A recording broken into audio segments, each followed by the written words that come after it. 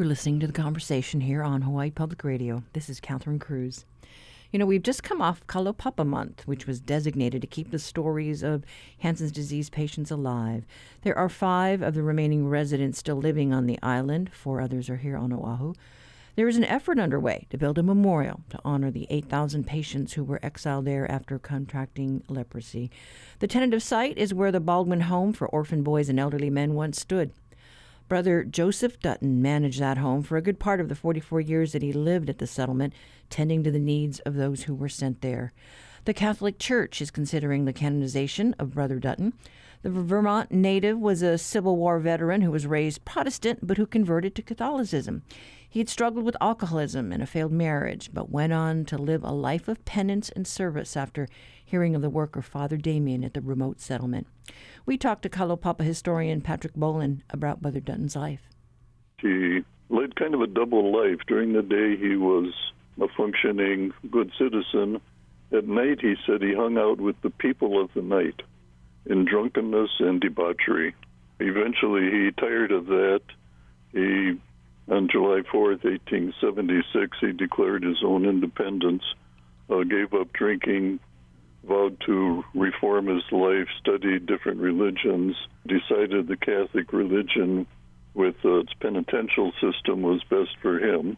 So he converted to Catholicism, went off to Gethsemane, the Trappist monastery in Kentucky, stayed there for 20 months, finally discerned that his calling was not to a life of contemplation, but a life of action. He went to a Redemptorist house in New Orleans where he read about Father Damien, figured that maybe this was the best place he could be of service and do penance. So he came to Honolulu, got permission from the bishop and the president of the Board of Health to go to Kalaupapa, arrived there in 1886, was met by Father Damien, and Father Damien called him brother, although Dutton was never formally a brother of any religious order. But Damien had been hoping for brothers to come and help him. So he called Dutton Brother Joseph, and that's how he got there. And so he stayed there for decades. He stayed there for 44 years. As a matter of fact, well, you were there, so you know what the peninsula is like. The original settlement was in Kalawao, that's the eastern side of the peninsula, where Damien's church was and still is. The main town is now at Kalaupapa on the western side of the peninsula. Anyway, Dutton went over to Kalawao, left there periodically. In 1893 was the last time he ever left until 1930. So he spent his entire life on the grounds of what became the Baldwin Home for Boys and the surroundings, the church, and a few other close-by things. And he's buried there? Correct. He eventually was sent to Honolulu to St. Francis Hospital because his health had deteriorated badly. But after he died, his remains were sent back to Kalawao, and he's buried not too far from Father Damien. And talk about, I guess, the effort that's underway to have him canonized. Well, there's kind of 2 parts. One is there's the Joseph Dutton Guild, of which I'm a member. And that guild has been around for a few years, organized originally by Bishop Larry Silva. And we're promoting the cause and being a source of information and so on. But entirely separate is the cause itself. So the cause for sainthood is something that was initiated again by Bishop Larry. They have to go through some original steps before it can become a formal cause. So the idea was publicized locally. If anybody had any comments for or against, they were invited to send them in. The U.S. Conference of Catholic Bishops approved going forward with the cause. As far as I know, the only thing that remains is approval from Rome, the Congregation for the Causes of Saints. They review what little information is, available now, and if they don't see any reason to obstruct the cause, then they'll approve being able to introduce the cause formally and proceeding. So with that formal cause, there will be a postulator who's already been appointed, a guy in Rome, and then the cause will have to assemble all kinds of information and documents and prepare, I think they call it a positio, which will take a while and will take a lot of work because Dutton wrote lots of stuff. And things have to be found that he wrote, reviewed, his life has to be examined. So the cause, once the congregation in Rome says, okay, submit the cause and go ahead, then that will happen. Yeah, it's a long process. We, here in the community, watched the process with Father Damien and Mother Marianne Cope, and, right. and that took a long time. Yeah, well, in the case of Damien, it took approximately a century. And then do we know anything about his relatives at all? Well, we know only a little bit. He's very close to his mother, who had been a school teacher in Vermont. So that, like I say, that was a very close relationship. His father, not so much. His father was a cobbler and a farmer, but he remembered his father affectionately, and that his father was a jolly person. He had one brother, but I don't know anything at all about him. Mm-hmm. He apparently didn't speak very much about his brother. His desire to do penance and his steadfast loyalty to his vocation, which he finally discerned to be of service to a marginalized segment of society. So for 44 years, the first several of which his main activity was sore dressing, because with the disease, people have lots of sores and skin problems and so on. And he became an expert at that. And he could do routinely, well, the doctor that was there part of the time said that Dutton worked from dawn to dusk dressing sores and could do about 100 people a day, although one day he says he did up to 200 or nearly 200. Wow. So he wanted to be in subservient roles. He says that he avoided any responsibility, although with his Civil War experience and his other work experience, he had the experience and the talent to manage the Baldwin home, which was opened in 1895. So eventually he was persuaded, I guess, to use his talents as a manager and administrator. So then he managed the Baldwin home, which had 144 beds. And by 1926, there was 1,376 patients had gone through Baldwin home. That was Kalaupapa historian Patrick Boland sharing the story of Brother Joseph Dutton, who is being considered for canonization for his life of penance serving the Hansen's disease settlement at Kalaupapa. Dutton, a Civil War veteran, died at age 88 and is buried at Kalaupapa. From the mountains to the sea, to your valleys green, your beauty is everywhere. Kalaupapa, I love you.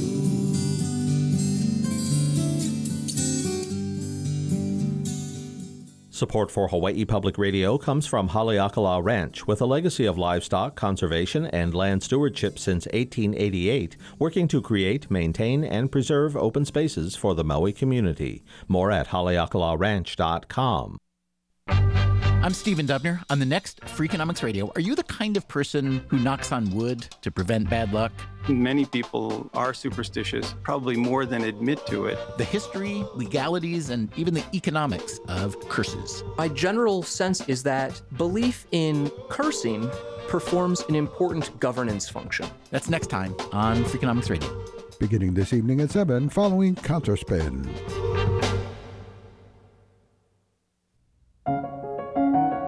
Are you service-minded? HPR is looking for a full-time membership coordinator to give our station members and volunteers the care and support they deserve.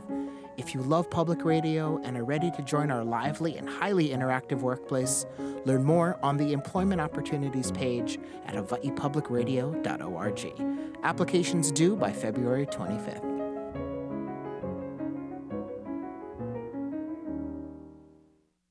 Support for Hawaii Public Radio comes from the Scheidler College of Business at UH Manoa, offering an executive MBA. More information online at scheidler.hawaii.edu.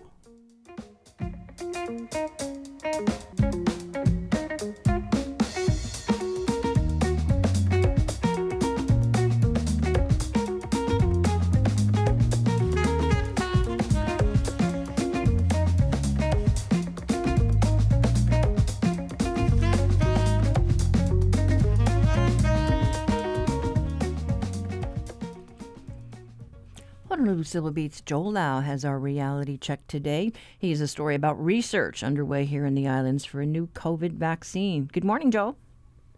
Hello, good morning. Thank you for having me. So your story caught my eye because I know in the headlines today I saw that Johnson & Johnson has put a pause on the production of its one-and-done vaccine, but we've got research going on here in our own backyard.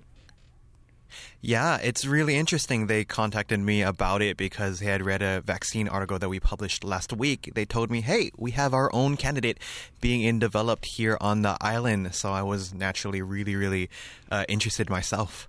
And this is at the University of Hawaii School of Medicine? Yep, University of Hawaii at JEPSM, the School of Medicine. And so you actually got to go through the labs to see what they were doing? I did. They gave me a tour last week. It was really interesting. They're working on a vaccine. They call it a protein subunit vaccine. So you know mRNA. It's been all over the news nowadays. Right. So what's the difference? So so how vaccines work is the vaccine introduces something called an antigen to the body. Essentially, it acts as a calling card so that the body's immune system can get used to what the virus looks like and is ready to fight it. So mRNA vaccines, they teach the body's cells to produce its own antigen, its own calling card, and then the body's immune system then develops immune memory against that antigen.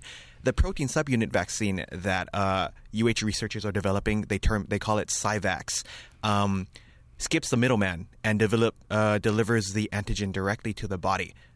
So that's the difference between them and Moderna and Pfizer. And so the big deal with Moderna and Pfizer was that it needed really cold temperatures, and that was a drawback.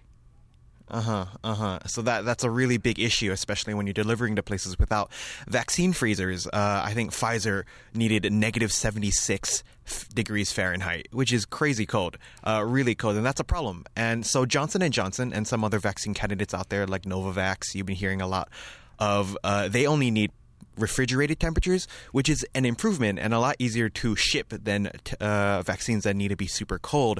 But refrigerated vaccines still pose a problem when you're shipping to places in the world that don't have good refrigeration infrastructure. Like, for example, places in Africa or poorer countries that it's more difficult to get these vaccines out there. So the researchers at UH, they had earlier been working on an Ebola vaccine, working to make sure that the Ebola vaccine was temperature stable. Essentially, it didn't need refrigeration. And so when COVID emerged, the UH researchers switched their researcher over to working on developing a COVID vaccine that doesn't need refrigeration and can be stored outside the fridge for 2 years. It's really cool. Yeah, that's crazy. 2 years. They do it by freeze drying it. Which is interesting. I usually think of food when I think of freeze drying, but they freeze dry the vaccine, and all you need to do is add sterile water, mix it together, and you're ready to inject. They told me it takes around a minute to prepare, which is, it seems like if they do get it through trials, it seems like it'd make a really big impact. But that's the problem. They're having a lot of problem getting it through the trials, getting it even into clinical trials. So as far as then this research that they're doing, you know, what, they need funding? Yeah, that's the problem. They need funding. They've been unable to get much in terms of grant funding from the government. They estimate they need another $2 to $3 million to get it into clinical trials, so essentially testing it on humans. So they've been trying to explore a lot of options. I mean, because, you know, the federal government gave $18 billion to pharmaceutical giants and pharmaceutical companies through Operation Warp Speed to develop the COVID vaccine, but hasn't given nearly as much to smaller efforts in academia, like the UH vaccine. And so that's a problem. They've been exploring a lot of sources, possible sources for the 2 to 3 million that they estimate they need to get it into clinical trials, including like philanthropy. And there was another vaccine candidate in Texas that used $7 million entirely in philanthropy to develop and get their vaccine through trials, but they're looking through a whole bunch of different options for their vaccine. And so the idea that if you don't need refrigeration for this, though, you could really move it across the globe very quickly. Yeah, you can move it across the globe and then store it where you need it. That was a big thing that they emphasized, because they're designing it to be stored outside the fridge for up to 2 years, just on a shelf. And so, gosh, they're just knocking on doors, trying to find a white knight or somebody that's going to plop some money down. Knocking on doors, reaching out. I mean, they've been working on this vaccine since the beginning of COVID, using, scraping together resources where they can. But yeah, they're exploring a whole bunch of different options, and they're looking for anything. Anything works for them. Well, we know you're probably going to be tracking this to see, what progress they made. But interesting story. Be curious to see if they can get it to market and get it out there. Yes, I'll definitely be paying attention, and maybe you hear a follow-up story from me in a little bit about this vaccine. Okay, well, thanks so much, Joel. Thank you for having me. That was reporter Joel Lau with today's Reality Check. You can read his story online at civilbeat.org.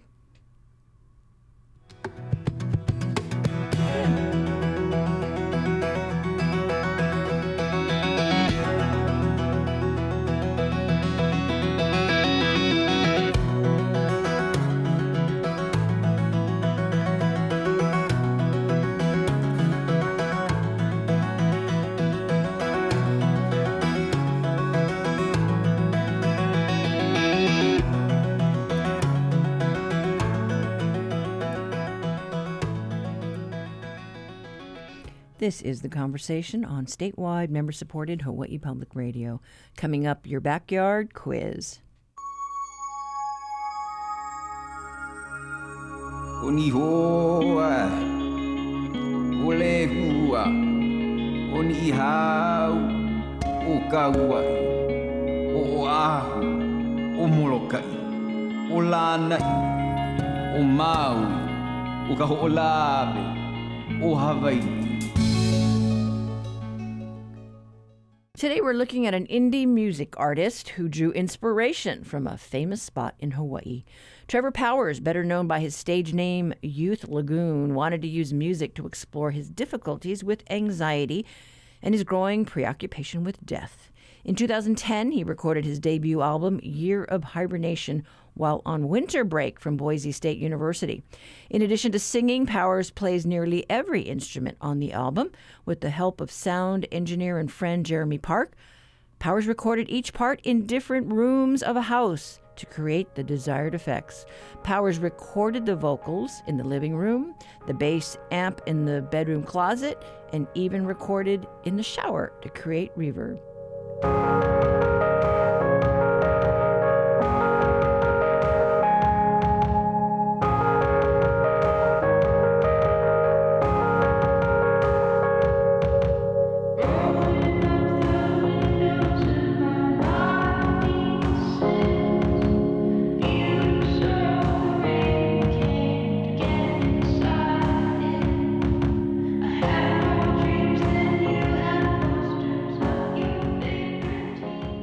With all the songs recorded, the final piece of the puzzle was an album cover.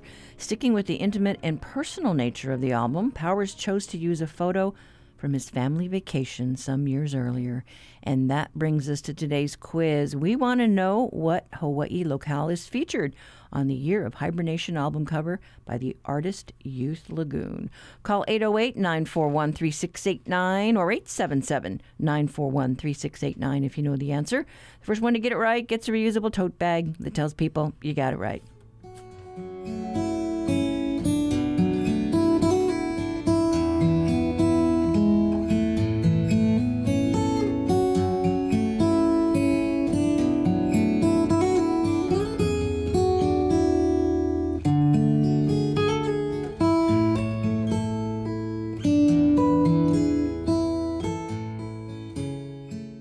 Support for the Backyard Quiz comes from NAREIT Hawaii, which is committed to supporting nonprofits providing senior rental housing for veterans in the islands, such as EAH Housing. NAREITHawaii.com.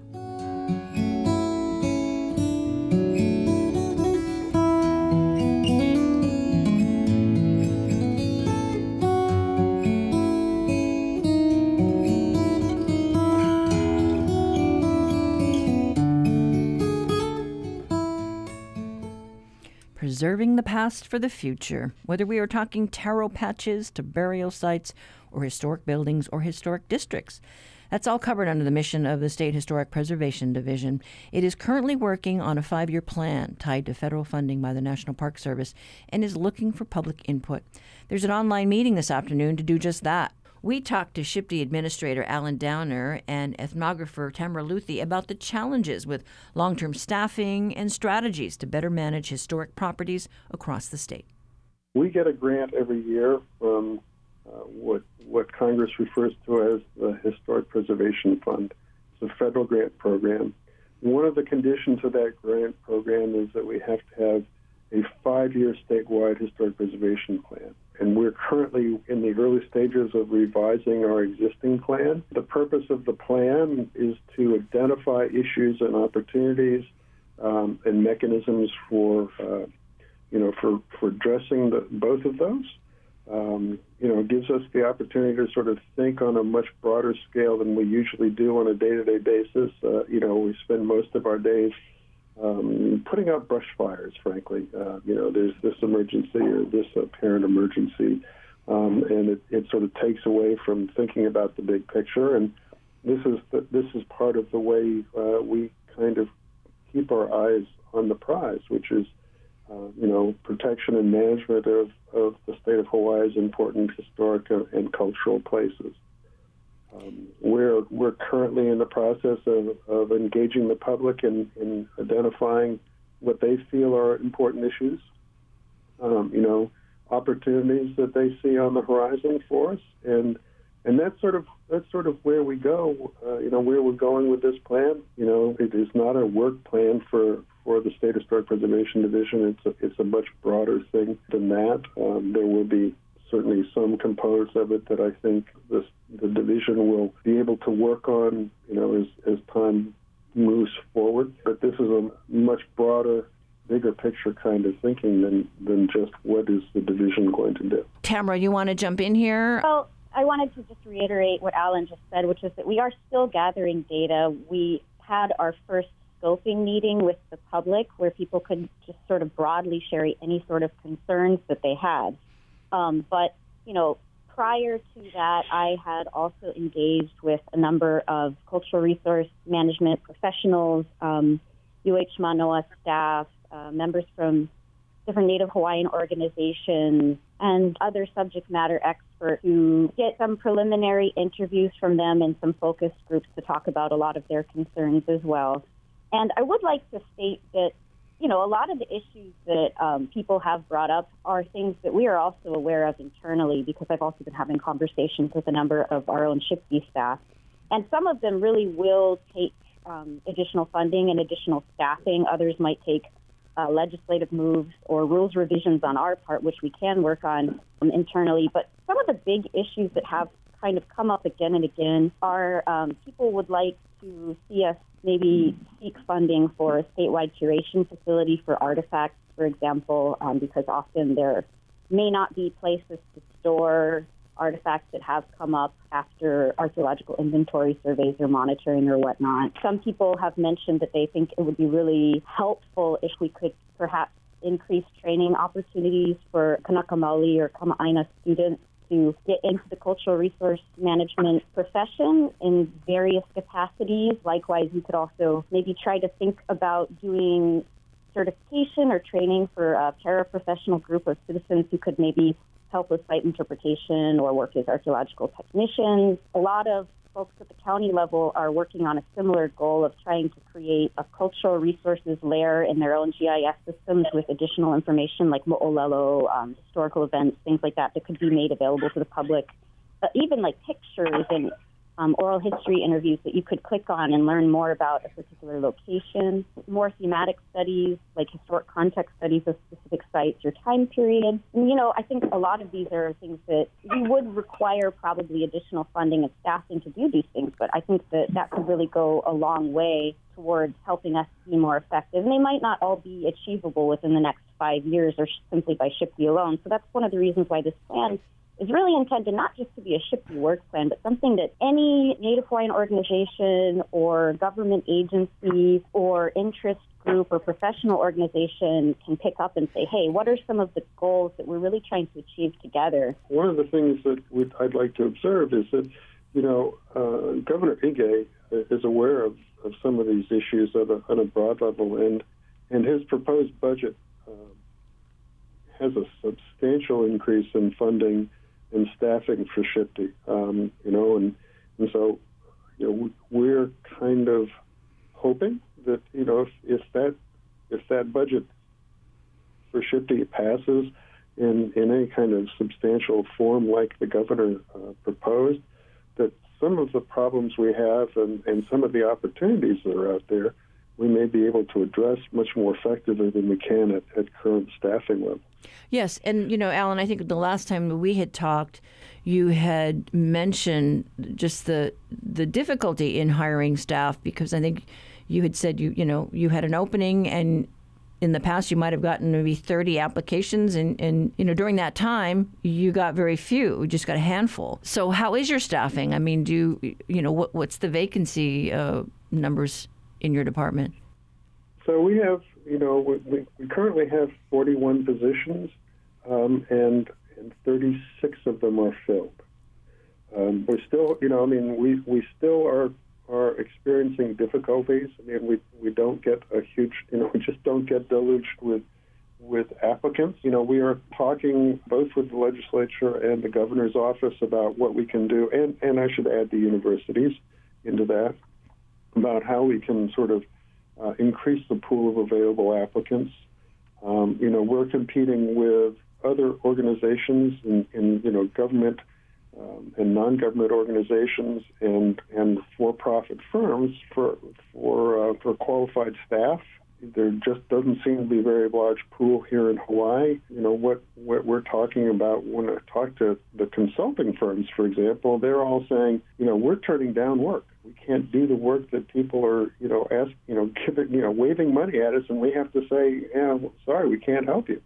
And what I'm hearing is that that's true for almost all the firms. So it's an enormous problem, and Tamara alluded to this, that, this is one of the things that has come up in the information gathering that we've done so far about trying to find opportunities. We hope there's some discussion, for example, of creating internship opportunities. I think most people don't know what the division does, or has only the vaguest notion, and so students in high school and college, and perhaps graduate school as well, look at our job opening and say, why would I want to do that? It's not what I want to do, without really understanding what that is. So, it's a huge problem, and it's a huge problem for everybody, who does this kind of work, and frankly, for people who need to do critical development projects for housing, for affordable housing, for addressing the low-income housing for the homeless, fixing our roads and bridges, doing water projects and sewer projects and electrical, doing the alternative energy projects. Everybody's just flat out. And so it's an issue, and it's a long-term issue, because if we convince a handful of, say, high school students this year that this is a field they want to pursue, it will be years before they're out of college and ready to start a career. But, every journey starts with the first step. That was Alan Downer and Tamara Luthi with the State Historic Preservation Division, talking about a 5-year plan that they are soliciting public input for. There is a Zoom meeting this afternoon from 5:30 to 8:30 where the public can share their thoughts. We will have links on our website later today.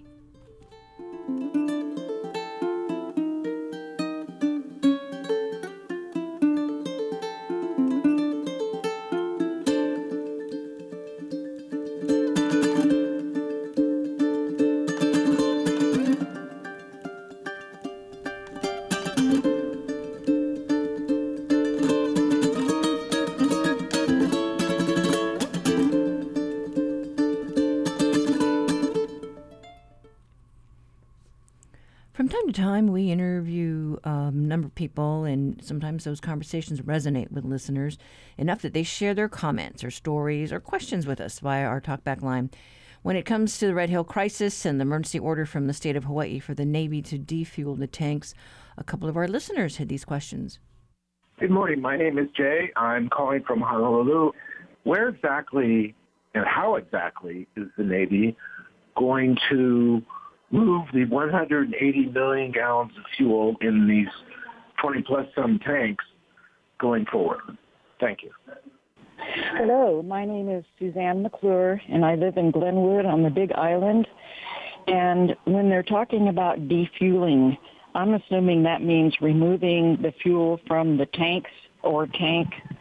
Where is that fuel going to be transported to? And is that location going to be safe and away from people's drinking water? Thank you very much. Bye. And thanks for your questions, Jay and Suzanne. And we know the answers will not be forthcoming very quickly. There are multiple investigations and reviews underway, and the military is challenging the governor's order to defuel, saying the state has overstepped its authority. Another topic that received a lot of feedback was last week's call-in show about the pros and cons of raising the state's minimum wage. We got this email. We hear a lot about raising the minimum wage so that people can live in Hawaii while working in jobs that pay that wage. A reasonable alternative appears to be free, taxpayer-funded, job-focused training that will pay much more than the minimum wage. What a great program. I hope you can spread this word rather than urging people to stay in minimum wage jobs. It breaks my heart to hear people say they are impoverished but working as nail techs, as fast food workers, or totally unemployed, but believing they should be given government land and housing. Just a thought. Becky from Waikiki. We also received this voicemail about our minimum wage discussion. Aloha, this is Sheldon in Va'ava'a on the Big Island. Nice to hear that program. That was an important program, and I wish it would occur on more topics more often. The Consumer Price Index and inflation was not mentioned by anyone at any point during that hour. When the news first came 3 or 4 weeks ago that the legislature was considering this issue, it had a built-in inflation consumer price index attached to it. Nobody since then has mentioned one way or the other whether the bills moving forward are going to include that provision. This is insane. The dollar is shrinking as we speak. Every day, the dollar is worth less. So in 2028, it's going to be less by a lot, especially thanks to medical costs and housing. The dollar is shrinking, especially now in this year of higher inflation. Aloha, you guys. Bye.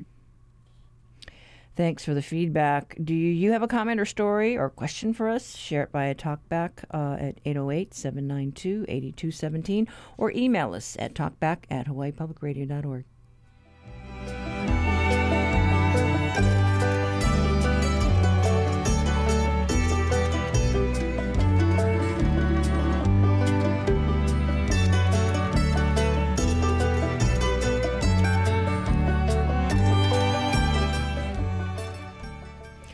In today's quiz, we're bopping along to an indie musician from Idaho that borrowed a little inspiration from our islands.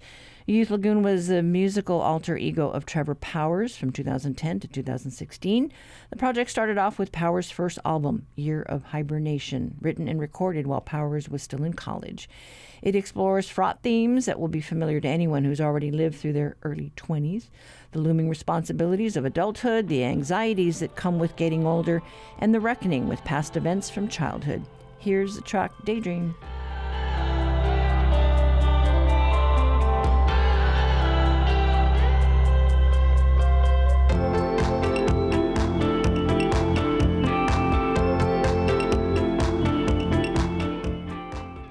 For the album cover, Powers shows something equally personal, a photo from a family vacation to Hawaii. Powers took the photo himself, and those with a more discerning eye may recognize the valleys of Waimea Canyon on Kauai Island. While Powers describes the photo as important to him because everyone was growing up and moving out, and it was the last family vacation. That was the answer we were looking for. We have no winners. But that's today's quiz. If you have an idea for one, send it to talkback@hawaiipublicradio.org.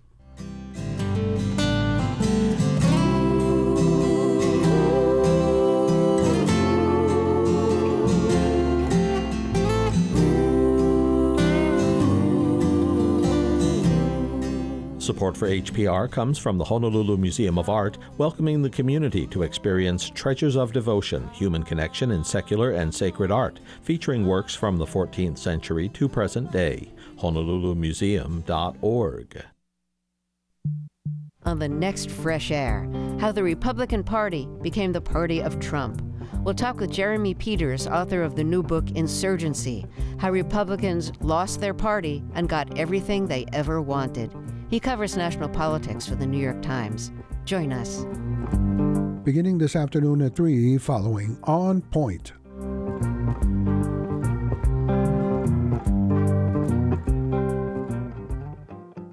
Support for Hawaii Public Radio comes from Matson, investing in new ships, cranes, and terminal improvements to serve the needs of Hawaii communities for generations to come. Matson.com.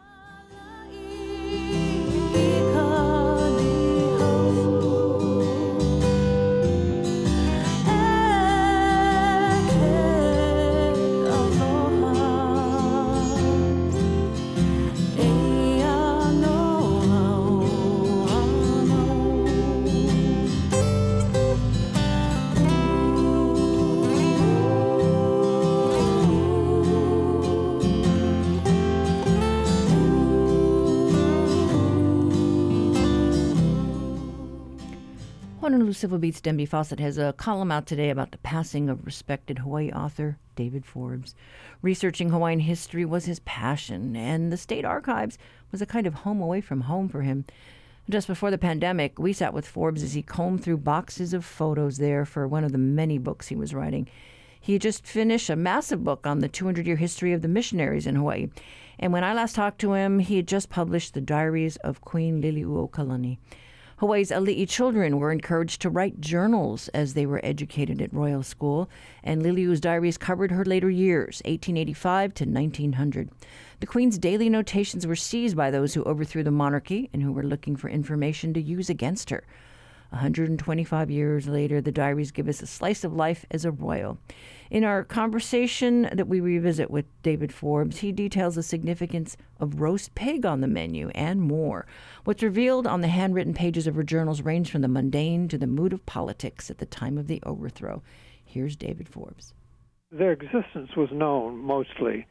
They were divided up early on between the Bishop Museum and the State Archives. The State Archives collection was acquired by a seizure when the 1895 counter-revolution failed. The Hawaiian government went in and searched her residence for evidence to use against her that she was complicit in the revolt.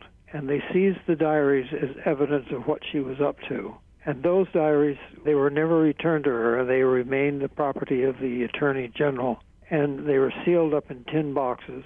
And in 1920-21, they were transferred to the State Archives when they were opened for the first time since the Revolution. So they were seized as evidence? They were seized as evidence. And there was one diary that they didn't get a hold of. I don't know why, but they didn't. And that is still owned by a descendant of John Dominus's family. And that diary has never been seen by the public until, or used until this account was published. Okay, so you have it included in there. Oh, yes. The missing diary. Yes. Fabulous. It's very interesting, and it explains a lot of stuff that we didn't know about. Is there some reason why it wasn't kept together? No one knows. Curtis E. Aukea, who was one of her trusted friends and who was then in her business office as the lead trustee of her estate, took some of the diaries and gave them to the Bishop Museum. Now, we don't know why those were not put in the archives also, but they weren't. So we can't find out. And there are some diaries that are missing, whether they were always diaries or whether they were thrown out or something happened to them that there's no way of knowing. Now, when I last saw you at the State Archives, you shared with me that one of the interesting things that you discovered by poring over these documents is that the Queen kind of notated a couple of times but she didn't much care for some of the hula. Well, I don't think that she had much to do with hula because she was raised as a Westerner in many ways. And her brother, Kalakaua, was obviously very interested. But I think that she just didn't, whether she didn't like the hula or whether hula people showed up at the wrong time, we don't know. There's one entry where a group of Hawaiians came to want to present her with a hula performance, and she said, I have no time for hulas. Now, whether she just was bored with hulas or whether she was so wound up with the political mess she was in, it's hard to tell. But, I mean, that's a statement that comes out, and it's going to be rather surprising to people, I think. So do you have the name of the chant or the hula that they were going to do for her that she never saw or anything like that? She didn't get into excruciating detail like that. I mean, most of the diaries are little pocket diaries, and there are probably 8 lines of a blank that you can fill in per date, and she just didn't do that. If she'd written down everything like that, the book would have been twice as good and 3 times as long. But she didn't, and we can't go back and ask her now. So. And the condition of these diaries, what can you share about that? Well, they're in fine shape. They haven't been used very much, and they were locked up for 25 years. And one of the problems is that the writing is tiny, on tiny sheets, and it's in pencil on erasable paper, so that there are some entries that are illegible, and some have been erased. Now, who erased them, I don't know. Maybe she probably did. Again, we don't know why that's happened. Any other interesting things that you came across that you think people might be struck by that might show a different dimension of the Queen? Well, I mean, there are all kinds of things that she used to do, and they're sort of daily routines that she would get into of unhappy relationships with her husband. And they seem to have had what one person termed a dog and cat relationship, and they'd get into quarrels, and he'd go away and come back. And she seems to have had an agreement with him that for repentance, when he came back, he had to bring a roast pig for her lunch. And so there's several roast pigs that show up on the lunch menu. And, it's ordinary things that she would do, like planting in the garden. Or do you think that she was planting native things? No. She planted roses, gardenias, and violets.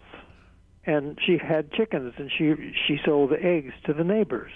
Now, that's hardly a royal activity, but, I mean, this is what she was doing. She was literally making egg money. And did she talk about any other pets she might have had? No. I mean, I don't remember seeing anything about a cat or a dog. She talks about her horses a little bit. There must have been animals around. I mean, everybody has animals. I think I've seen a picture of her and an animal. That's why I asked. So just was curious. Fluffy is down in history is nameless. But there are odd things, in the diaries. There was one thing that stumped me. In 1886, she went with Mrs. McGrew and rode an elevator. Well, I couldn't find out what that was, and Jason, the crack archivist at the State Archives, was able to track that down for me. There was a Mrs. Nicholon who had a gun shop on 4th Street, and above the gun shop was a ladies' department where there was fancy goods and underwear and that sort of thing, and that's where they went up to. But the idea of a ladies' department over a gun shop was pretty odd, and that's now in a footnote so people know what it is.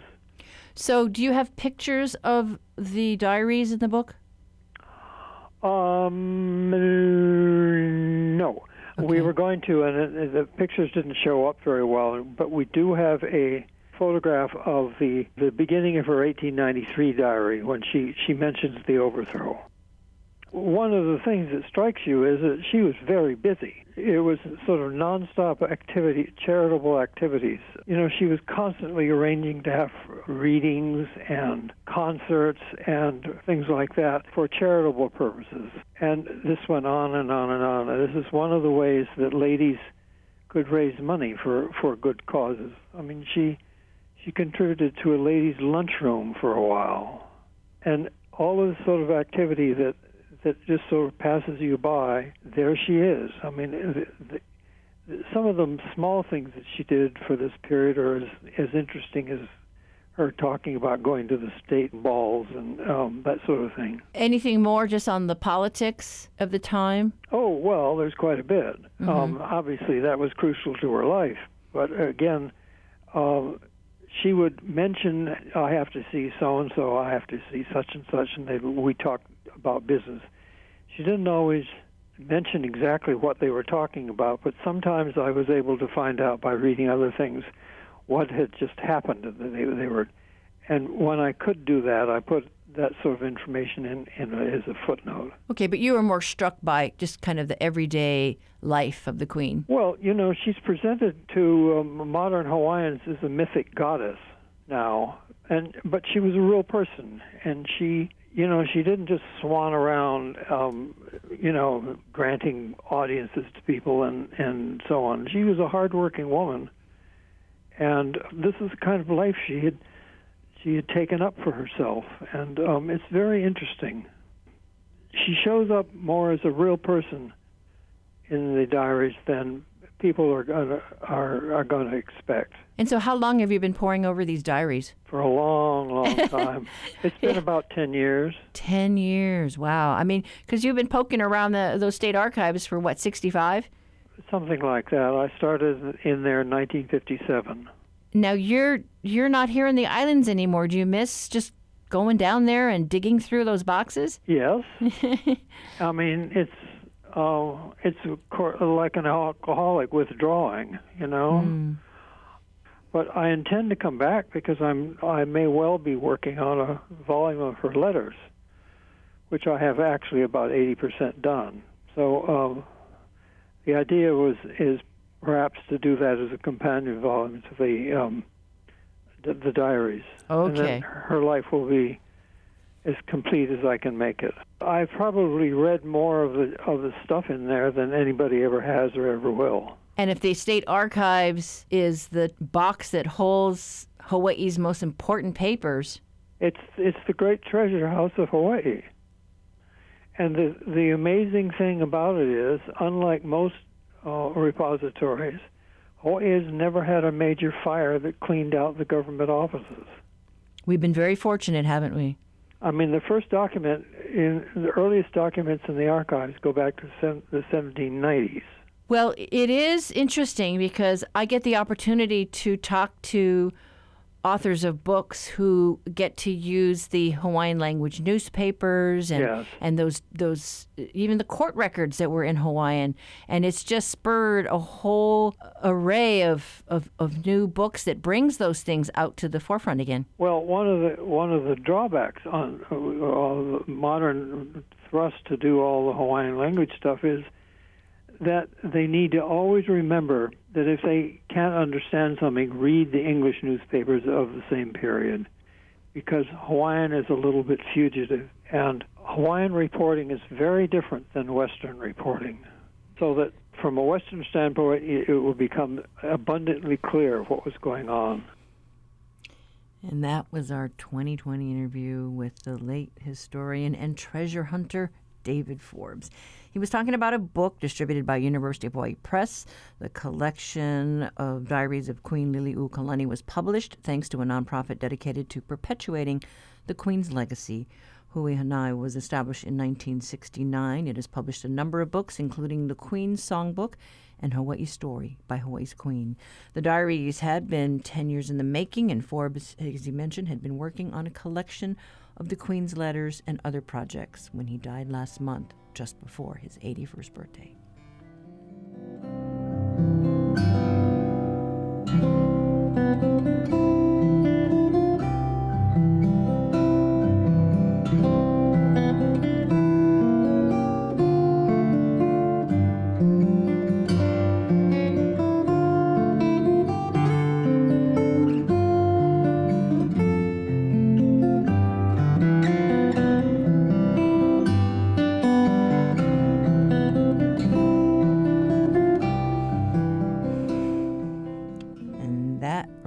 It up for Talking History today. Tomorrow we talk future, the future of Kalaupapa with the new park superintendent. Got a Kalaupapa memory to share, recorded on our Talkback line, 808-792-8217. Email us at talkback@hawaiipublicradio.org.